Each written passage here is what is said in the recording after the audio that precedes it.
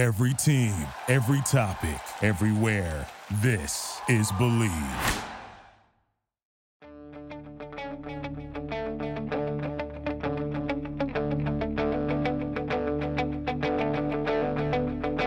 Ich warte seit Wochen auf diesen Tag und tanz vor Freude über den Asphalt. Als wär's ein Rhythmus, als gäb's ein Lied.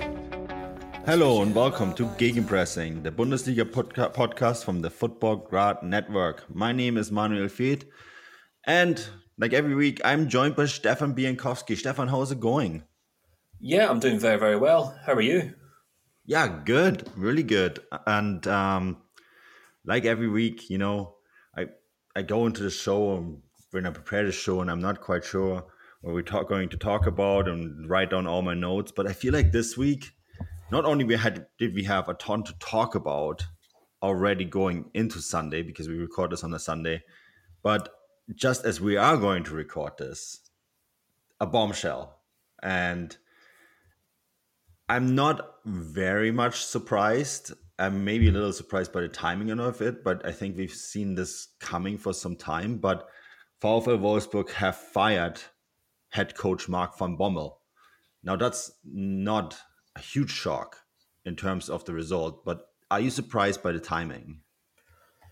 It certainly is an interesting one. I mean, his appointment in general was an interesting one, to be perfectly honest with you. But I think obviously their statement read, if you read between the lines, I guess like every club whenever a club do sack their head coach, as long as same sort of lines, you know, he wasn't doing enough basically to warrant his position. But I think with Van Bommel, he was such a bizarre appointment in the first place that he had to basically hit the ground running, and he basically had to prove himself to Wolfsburg that he was better than his reputation as a head coach had suggested, because he didn't have a very good coaching record going into this job. Now, he started quite well. Wolfsburg kicked off with, I think 4 wins out of 4 in the Bundesliga. An unlucky draw against Lille, and you kind of thought, okay, things are going fine here. But, Weghorst stopped scoring goals. The team kind of stopped creating chances, and very quickly the kind of wheels came off this team. And I think probably Wolfsburg have decided to act now because their Champions League group is still in the balance. They're not, truly bottom of the Bundesliga by any means. There's still only about 4 points between them and top 4 after Leverkusen's draw with Cologne. And there's still plenty for the club to kind of claw things back. So, on one hand, Van Bommel was only given 13 games, and, you could maybe argue that's not enough, and perhaps he should have been given more. But then on the other hand, you can maybe argue that this was a very bizarre appointment in the first place, and maybe Wolfsburg appreciated that, and they realised quite early on that he maybe didn't have the tactical nous or the confidence to suggest that he knew how to turn things around. So I guess in two ways I'm surprised, but also that I'm not surprised, because I think a lot of people thought it was only a matter of time before Van Bommel did crash and burn at Wolfsburg, and maybe it just came a little sooner than we all expected.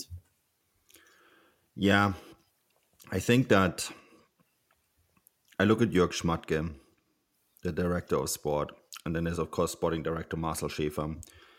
And since the two have been in charge of sporting decision-making, Wolfsburg has done quite a lot of things right. And they were one of the more active teams in the transfer market last summer. In my opinion, have done a very good job strengthening this team. I think they brought in all the right players, right?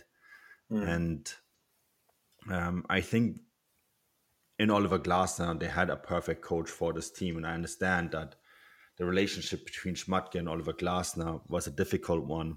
And that because of that, they couldn't continue on despite Glasner leading this team to a Champions League spot. And then Schmatke, who I personally think he's an interesting personality, because he does always find the most interesting coaches and the right selection, right? Even if his personality often clashes with these very, very same people. Bruno Labbadia before that was a good example, right? Who was also quite successful at the club. Yeah. And so I almost wonder if Schmadtke this time didn't follow his instinct and got someone who he actually gets along with. And it was never really the right choice. And there's a couple moments for me that stand out where I thought, okay, well, this is not going to work out. The first one is that substitution error that cost Wolfsburg the first round of the DFB Pokal against Preußen Münster, where they make an extra substitution. And that is an error that you can't make. You cannot make that error, right? You cannot go out of the cup because you couldn't count. And Schmadtke made that comment. He pretty much said exactly that. And then that game against Red Bull Salzburg midweek, where they got dismantled by, yes, a brilliant Salzburg side. We have to admit that. We have to say Salzburg is probably one of those clubs that play in a smaller league, but have probably developed into a team that, despite playing in a smaller league, are a real opponent in the Champions League for any of the big teams. So, you can't really say, well, this is a small team, we need to beat them. But nonetheless, in the end of the day, this was the first defeat by a German Bundesliga team in the Champions League to an Austrian side. Mm-hmm. And I actually kind of thought, oh, well, Van Bommel's gone here, there, and then. Stefan, I thought he was gone after that result, because Salzburg were just, in every aspect of the game, they were better. They were better coached. They had more control of the midfield. Their structure was better. And every player seemed to know what to do. And I didn't get that sense from Wolfsburg at all. I didn't get the sense that this was a team that knew what they were doing, which of course now leads to the question, and we both probably have our respective Transfermarkt sites open, looking at available coaches. Who's going to take over this team, Stefan? Do you know, it's a really good question. I mean, I think you'll probably have the classic examples. I mean, I wouldn't be surprised if Tedesco gets mentioned. I wouldn't be surprised if Lucien Favre gets mentioned. Maybe we could even have like Xabi Alonso pop back up. Remember when he was linked to the Gladbach job? Just when you were talking there, I was actually thinking this is probably the kind of job that Jesse Marsch should have had before he moved on to a club like Leipzig. It's maybe that kind of, it seems like a club that's kind of really good sort of kind of platform for a manager to come into the Bundesliga. Now, I know that's literally what Van Bommel's done and he's failed, but I mean a really talented young coach who's proved themselves in their own kind of domestic league, who can come into Wolfsburg, prove themselves, and then maybe use Wolfsburg as a stepping club. And I don't think it's not hugely insulting to Wolfsburg. I think Wolfsburg fans can appreciate that if you do very well there, you do end up going to Bayern or the Premier League or whatever else, Dortmund, whoever else. So they should be looking for that kind of profile manager. And they should maybe push the boat out, because at the end of the day, they do have a very, very good squad here. And they have Lacroix, who's maybe one of the best up-and-coming central defenders. I still think Casteels is one of the best goalkeepers in the league. You've got Mbabu, Baku, Max Arnold, Weghorst.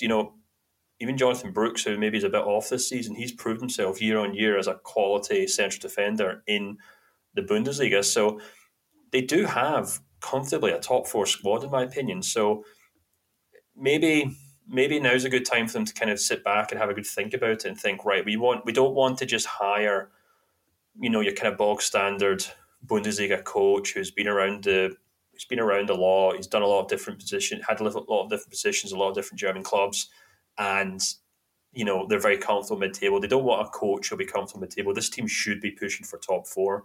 I don't know if that is Lucien Favre. Maybe it is, but.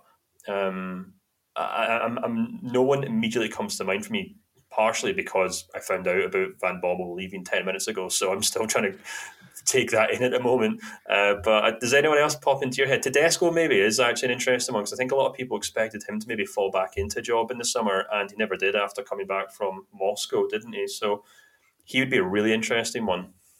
Felix Magath is available. Oh, good God. that would be very entertaining, I'll give you that. No, but Tedesco is not a bad shout. And I think Favre is probably the logical one that they're going to cycle back to. I think Peter Bosch has a job. The league likes to recycle some of these coaches. And I would like them to think outside the box. Maybe they will. Maybe they find someone in their own academy setup. Also, they could go to another league. They like poach. German Bundesliga teams like to poach coaches from the leagues around them. So the Netherlands, right? Switzerland, Austria, maybe in Scandinavia as well. So maybe one of those coaches is available. The thing too, and this is, I don't know yet who that could be, but I think Schmatke doing this now suggests to me that he has someone in mind. Oh, yeah. Right? I mean, you don't do this without a plan, not in a snap decision like that. And it'd be interesting to see who that is. I think I wouldn't be surprised if this actually emerges very quickly and they've already have someone identified that they're going to bring in right away. And yeah, I mean, that's going to be an interesting one to follow, because Wolfsburg are a very interesting club with a lot of resources and a lot of very good players at the moment. So I wouldn't be surprised if they right away find someone. I already have someone in mind.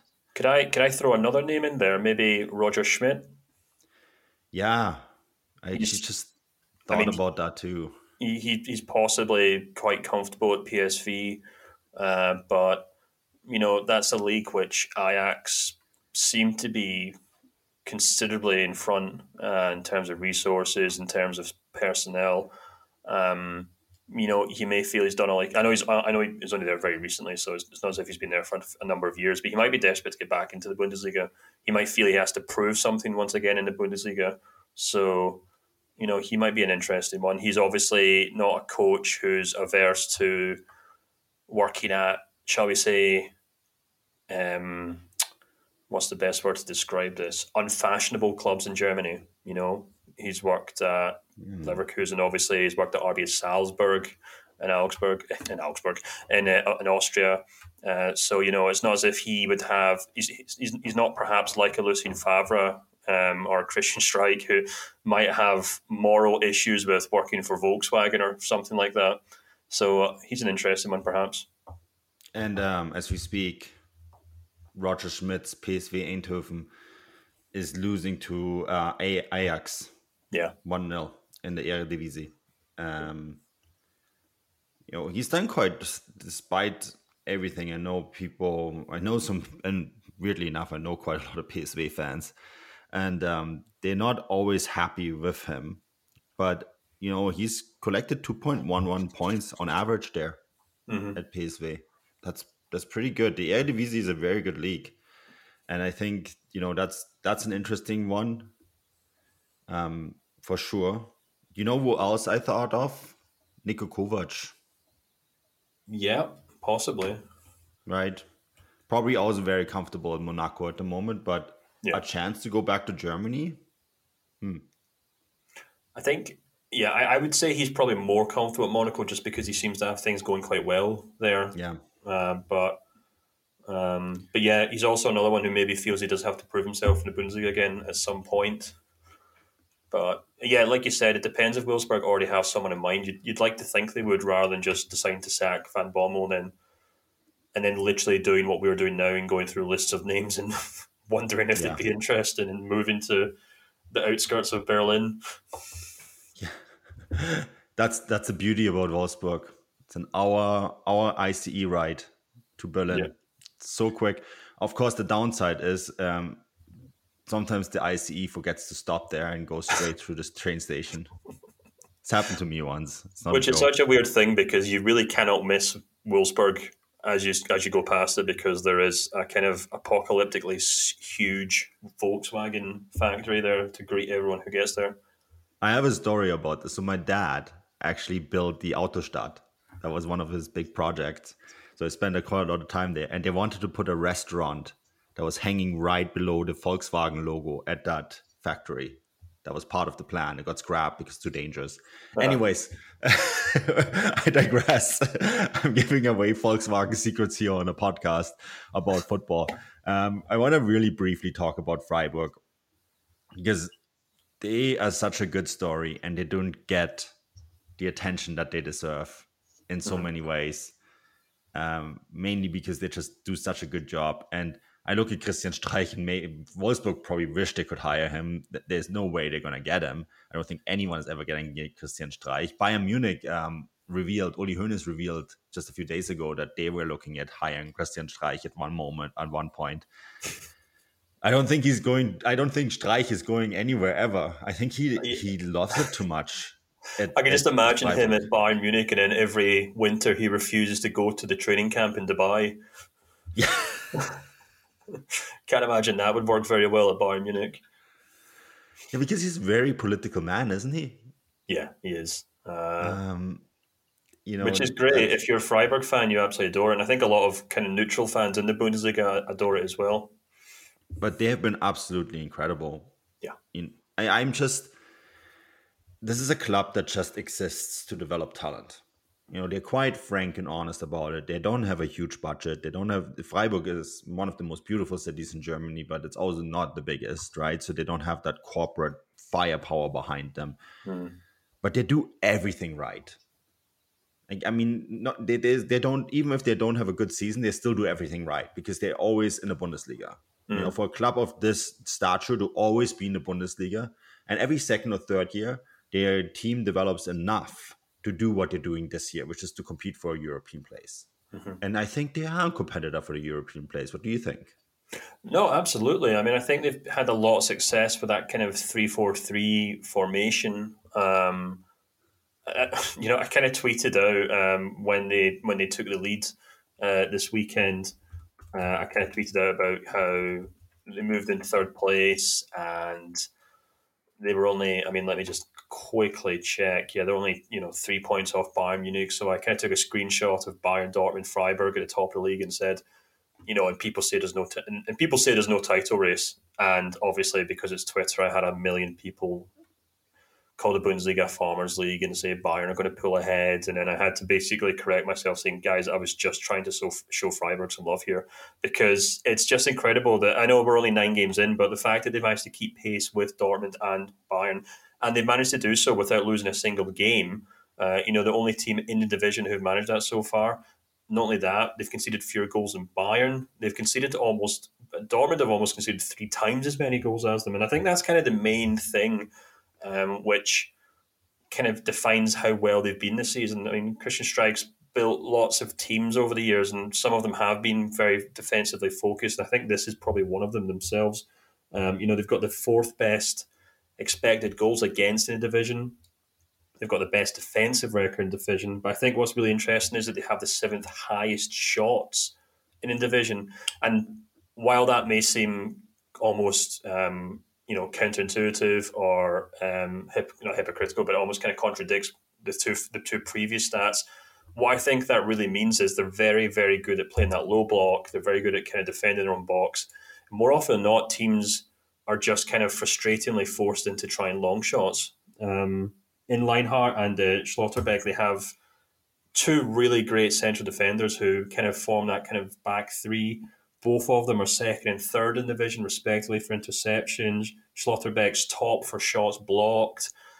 So this is just kind of Freiburg doing what Freiburg do well, in my opinion. It'd be interesting to see what they can do when they come up against like some really, really good teams and whether they can kind of go the distance in this team. I mean, I know they've obviously already played Dortmund, but they've still to play Bayern, and that's the key thing. They only managed to take a point off Leipzig, which right now is not that impressive, but they have had a relatively decent, easy start to the season, in my opinion, Dortmund game aside. And it'll be interesting to see if, that can kind of keep going. And I hope it does, because you very rarely find anyone with a bad thing to say about Freiburg. There's a lot of love for the area, a lot of love for the old stadium as well. So, yeah, may it continue. Yeah, I hope so. I always like seeing them in the top. Of course, every time then they do reach Europe, the best players get poached, and then they have a year that's complicated for them that follows, right? So we'll see if that cycle continues. You mentioned Dortmund. I think we need to move on to Dortmund. And I had a lot of thoughts about the game against Ajax. The first thing I want to point out that I thought Ajax were brilliant. They were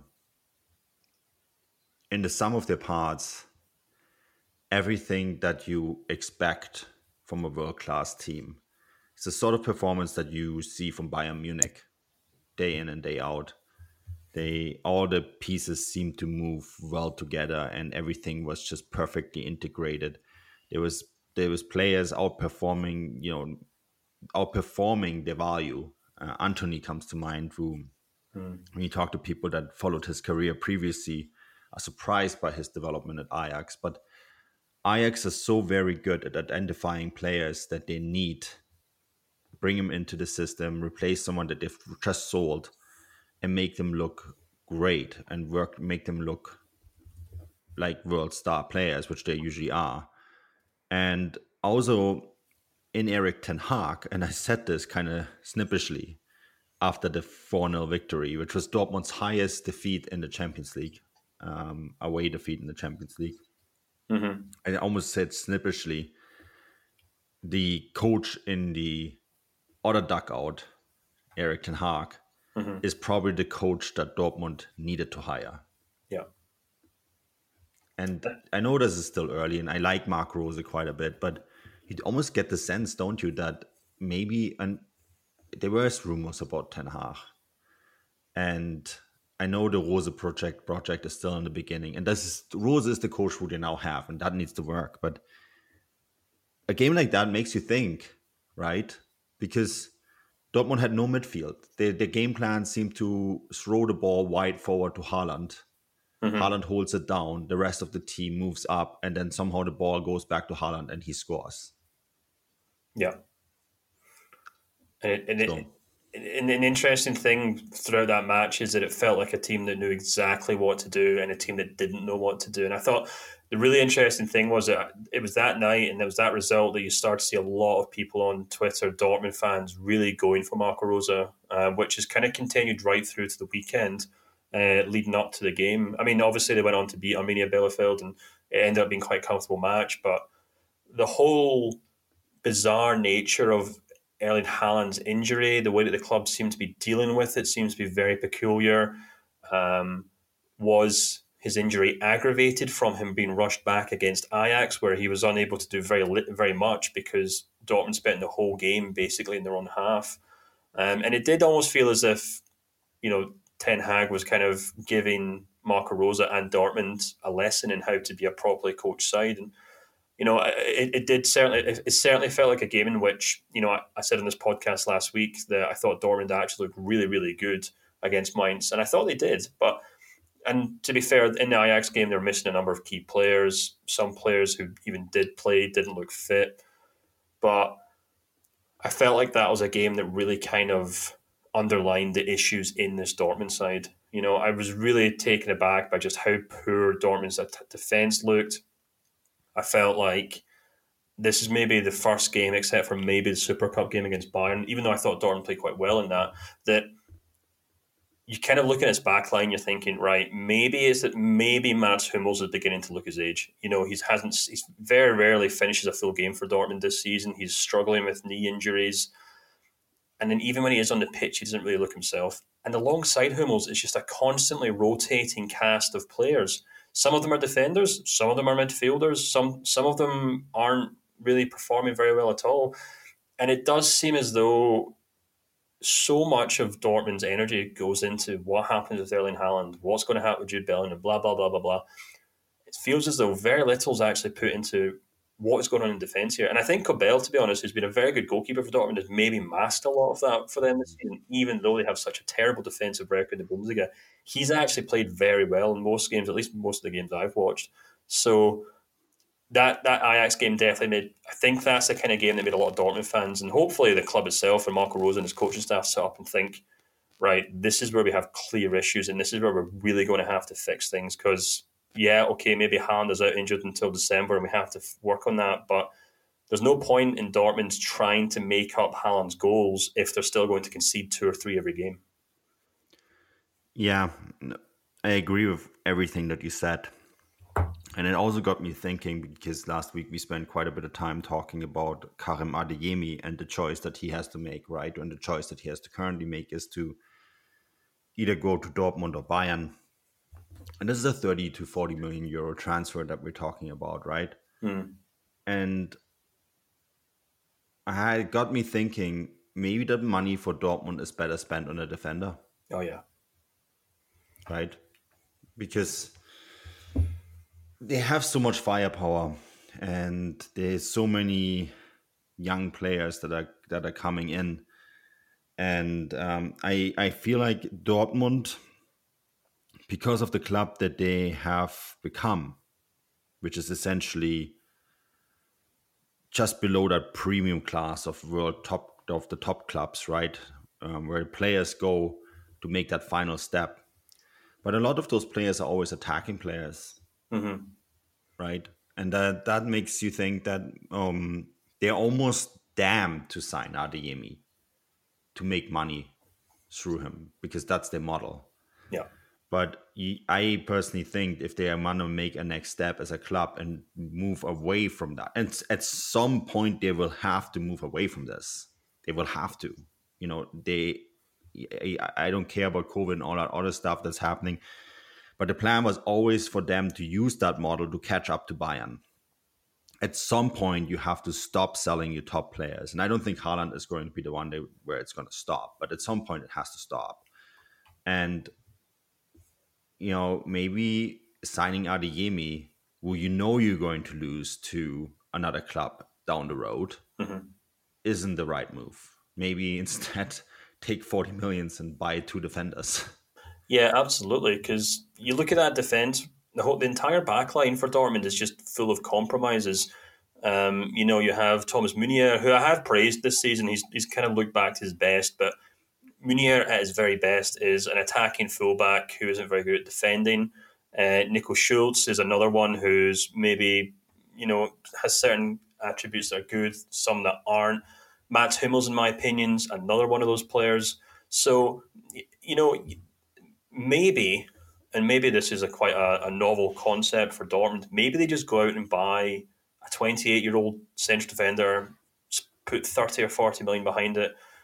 A guy who they aren't going to sign just with the concept of selling him one day. Maybe they just... I know that's kind of what they did with Hummels a few years ago, but maybe that's exactly what they have to do again. They have to bring in a defender who will do something for them now, not a defender who will develop into a good player, but a player who's already good enough. And there are plenty of central defenders on the market who aren't picking up game time or who are looking for moves in the summer, who could maybe move in January, who can make a huge difference. And I think that would do Dortmund the world of good, especially if by the end of this season, Marco Rose is kind of having to have a very frank and uncomfortable conversation with Mats Hummels by telling him that, look, you've been a great servant to this club, but, your knee injuries, you're struggling to finish games. We really have to start planning this next team without you. Yeah. It is definitely an interesting one. Scouting defenders is, of course, a lot harder than scouting attackers. So I'm curious to see if Dortmund even have it in the DNA to sign and find a proper defender. That's of course a completely different question. But let's move on to a story that has been a bit of an open secret among those that have covered Bayern Munich in Munich. A lot of us knew, including myself. Unfortunately, this podcast doesn't have the legal department that Bild have. So Bild broke it on a Friday night. Conveniently on a Friday night, I would want to say. Best time possible. That Joshua Kimmich is unvaccinated. I when I first heard about it, it was one of those things that you don't want to believe, because obviously Joshua Kimmich runs the Kick Out Corona campaign. And before we talk about that, it's a Kick Out Corona isn't just a vaccination campaign, right? It is a campaign that's supposed to support all mechanisms in the fight against Corona, of which vaccination is a big part of, especially now, right? And I think this is where most people were the most upset about, that he was sort of this face of this campaign together with Leon Goretzka, who, by the way, is vaccinated. And basically comes out saying he's unvaccinated because he has worries about the long-term effects of the vaccination.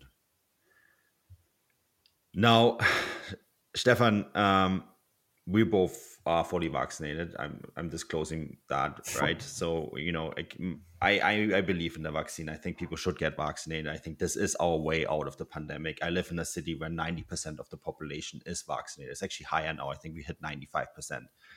And it has given us back all our freedoms. And I think the problem I have with Kimmich is not necessarily that he is just unvaccinated, but that he's also run this campaign. And then on top of that, went to that children's hospital, right, as an unvaccinated person. And I have a lot of problems with that. I don't know how you feel about it. Yeah, it's a really tricky topic because on the one hand, you kind of want to let people make up their own mind in these things to an extent, but you also kind of hope that they'll follow the science behind it. And I struggle to understand when Kimmich says, he doesn't believe or he doesn't trust the science behind it yet. He wants to see what the long-term effects of these things are.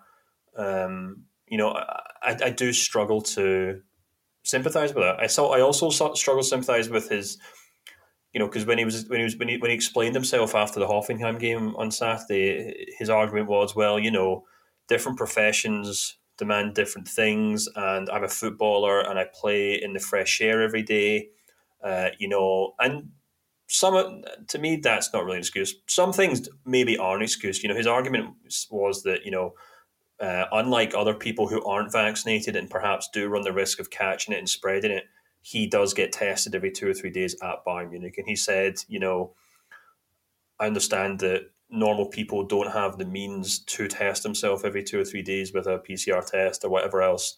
He at Bayern Munich does because Bayern Munich paid for that. So there is maybe some logic to how he justified it, but at the heart of it all is him basically saying he doesn't really believe in the science. And the Premier League has recently came out with the amount of people who are double vaccinated in the Premier League, and it's quite low. It's maybe like, I can't remember if it's 60 or 80%, but it's actually just lower than basically the average of people 18 to 30 in England who are vaccinated. So there's no great kind of impetus from players in the Premier League either to go out and go above and beyond to get vaccinated beyond people their own age and other professions. And kind of talking off air with you in the past and speaking to other journalists who talk about this, I have wondered if there is a kind of skepticism among footballers, not perhaps so much of the science behind it, but they maybe would have heard anecdotally from family or friends that I had the second jab and I felt terrible for 3 or 4 days. I had flu-like symptoms for a week. And I did wonder if a lot of players were putting that off, because for a footballer to be out for a week or two of flu-like symptoms means you can lose your spot in the team. It could mean, your good run of form suddenly comes to an end. It could mean, I could make a 2-week injury or a 1-week injury is a big deal for a footballer at the very highest level. So part of me did wonder if a lot of it comes down to that. And that's why there hasn't been as high as an uptick in vaccinations among footballers. I think with Kimmich and I think with some other players, a lot of it also comes down to concerns about, maybe minor heart problems from, particularly in men, if they take one a specific vaccine, and I think that's also been proved wrong as well. But so again, I'm certainly not trying to justify Kimmich's decision here. I think he's probably been quite obtuse, and I think he's probably been quite stubborn with it. And to his credit, he did say after the game that I might. There's nothing to say I won't get it done soon, but he is a leader. He's a leader in the Bayern team. He's a leader in the German team, and he's done a lot of work to try and get Germans vaccinated. So it is slightly hypocritical. I don't think there's any doubt about that. Yeah, the study about the heart issue, right, in young men was a Canadian study. The CBC ran an article a few weeks ago, and the study has been retracted because it's based on a calculation error. So much to that. Peer-reviewed studies come out all the time and then have to get retracted. I think in this heated climate where there is a large group of people out there who don't want to be vaccinated, and they gobble up all these anti-vax stuff on social media platforms like Facebook and Instagram, where footballers spend a lot of time. They snap up that little piece of information, and they don't understand how science works and how peer-reviewed studies are out there to be disputed. And so the stuff makes it public, and it's not supposed to. A peer-reviewed study, even if it's peer-reviewed, is not a final study. It's supposed to be out there to be challenged. And of course, we're now in a climate where that's very difficult because of this high anti-vax sentiment. And I'm not saying Kimmich is an anti-vaxxer. He himself said he's probably going to get it, and I'm pretty sure he's going to get it now, because this is a disaster from a public relations standpoint, right? So I'm pretty sure he's going to get it now. We have to point out that 90% of Bundesliga players are vaccinated, including at Bayern Munich. There's a list that went around on Twitter. That list is fake. I know who the other players are on the list. I don't have Bild's legal department. I'm not going to disclose it. It's not my story to tell. I'm pretty sure Bild is going to place the names of the list when it's convenient to them, because that's what Bild does. That they're very good at this. They dropped this bombshell on a Friday night. I'm pretty sure the next player that's going to come out is also going to be conveniently placed. And that's just what they do. And then it speaks for their media tactics as well, right? In a lot of ways, which is a completely different story. But it's a really complicated topic on so many levels. And I personally wish that all the players in the Bundesliga were vaccinated, because you look at some of the rules that we now have in stadiums in Germany. Bayern Munich, for example, is going 2G, right? Which is the terms for genesen and geimpft. There's 3G, genesen, geimpft, and getestet. So vaccinated, cured, and tested. Bayern have scrapped the testing requirement, which when you translate that to the players on the pitch, Kimmich currently wouldn't be allowed to play. And that is the whole hypocritical aspect of it, right? For months, Bundesliga teams have pushed to be allowed to play with full capacity under certain hygiene concepts. And that current hygiene concept is 2G, so tested and cured, which in Germany they can do because they can actually test antibodies in your blood. If you listen to this podcast from North America, in Canada, we don't even have the testing capacities to test whether you still have antibodies from your previous infection. In Germany, they have the capacity, which is why Germany's 2G and Canada is 1G, right? Here in Canada, if you're not vaccinated, you're not setting a foot in a stadium, either if you're an athlete or a known person. That also means that some of the players that we are talking about, and you can tell I made a lot of phone calls for the last 24 hours because I really dived into the subject. A lot of players actually opted in Germany to take Johnson & Johnson. And this is to answer your concern about being out, right? Because a lot of players thought, okay, I'm going to take Johnson & Johnson once. That means I only have the side effects once. The problem, of course, now what's emerging with Johnson & Johnson, the one-shot vaccine, is that the likelihood of breakthrough cases is much higher. And now they're all going to need a second jab after all. Yeah. So we're back to square one. Also, in some cases, players who have had COVID, and this is how Germany does it. And I know in some other jurisdictions around the world, it's different. But in Germany, if you had COVID, you will get one shot at first only. And only when your antibodies drop will you get a second shot. So this is, for example, and I don't know whether that's 100% the case with Thomas Müller or not, but there is a possibility because Thomas Müller had it last year at the training camp in Qatar, during the Club World Cup, that he may have had only one shot, right? So you have to think about those things as well. And some of the players who are not vaccinated might not be able to get the shot right now because Germany actually has rules about that as well. So I think these are all things that are important for the general context. Different jurisdictions have different rules, right? But yeah, I personally, I think everyone has their own choice when it comes to the vaccine. But if you're the face of a media campaign and you are playing in a sport in a stadium that is currently under 2G, I personally think the athletes shouldn't be allowed to play. Yeah, I think that's also the main thing. Like, I know maybe Kimmich does have his own opinions on these things, and at the end of the day, you can only take a horse to water, and you can't make it drink. So Bayern can't literally tie him to a table and stick the injection in him. But I think he and maybe other players should maybe consider just how privileged they are to be in the positions that they're in. Kimmich is unvaccinated. If he wasn't a footballer, he would not be able to travel around Europe for his job like he does, for international duty, for Germany, whatever else, for Champions League games for Bayern Munich. And as you said yourself, if he was a fan of Bayern Munich, he wouldn't be allowed in the stadium because he hasn't been vaccinated. So there's the personal point of view with these things, but I think footballers also have to, and it's not just Kimmich. There'll be thousands of footballers around Europe who haven't bothered to get vaccinated or have decided against it because they read something stupid online.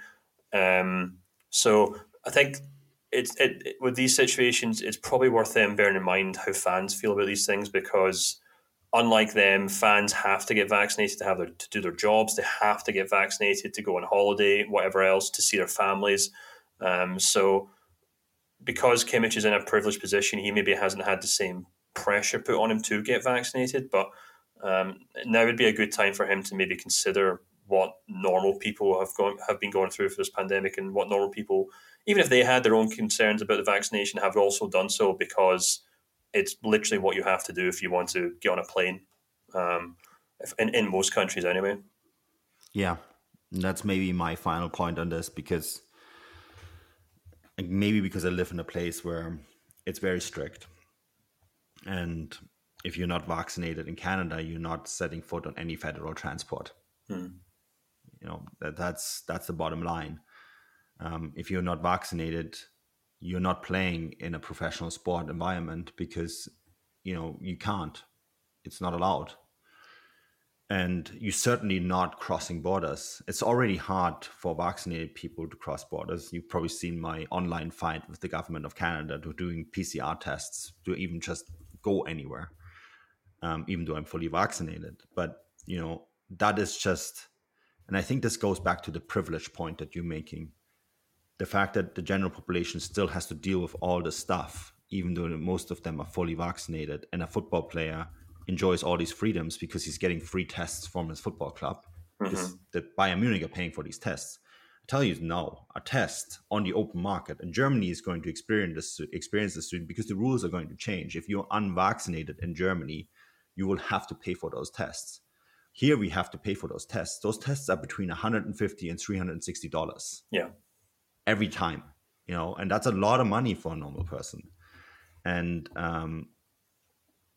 I think that is something that he needs to consider, that his privileged position allows him to make this choice, a choice that endangers the people around him, including the kids in the hospital that he went to. And I think too, that Bayern are quite upset about this. I'm pretty sure they got a lot of interesting calls over the last 24 hours from their various media partners and economic and commercial partners. But also the matter of fact is that Julian Nagelsmann is currently in quarantine because someone brought COVID into the dressing room. And the word at Bayern is that they think it was one of the unvaccinated. The plot thickens. So, Yeah, let's leave it at that. I'm pretty sure there's going to be more stuff coming out. I'm pretty sure, thankfully, builds are out there who can drop the stuff at their whim. They don't have to worry about a lot of things that we have to worry about. I know there's more out there.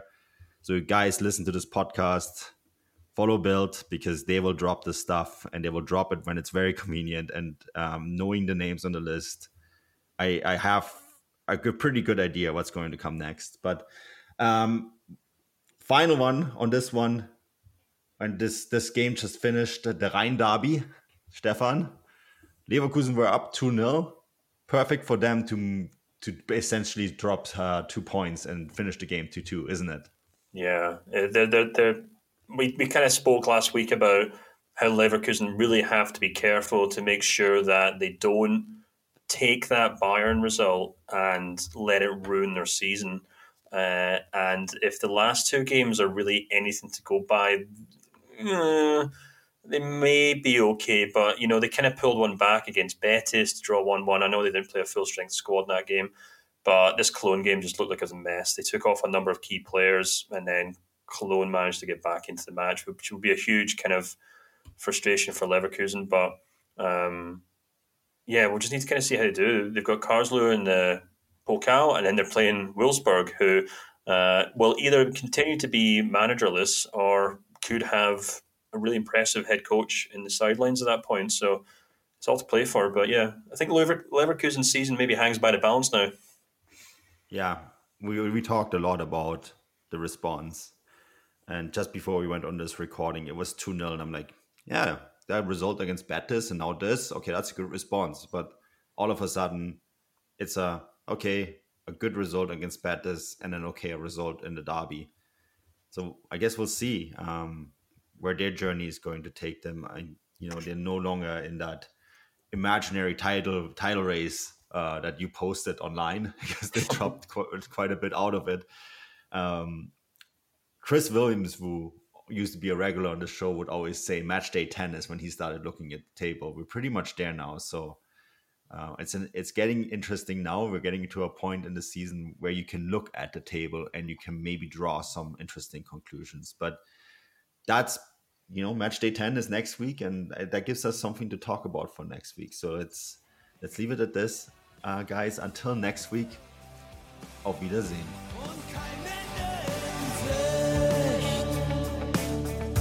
Kein Ende in Sicht.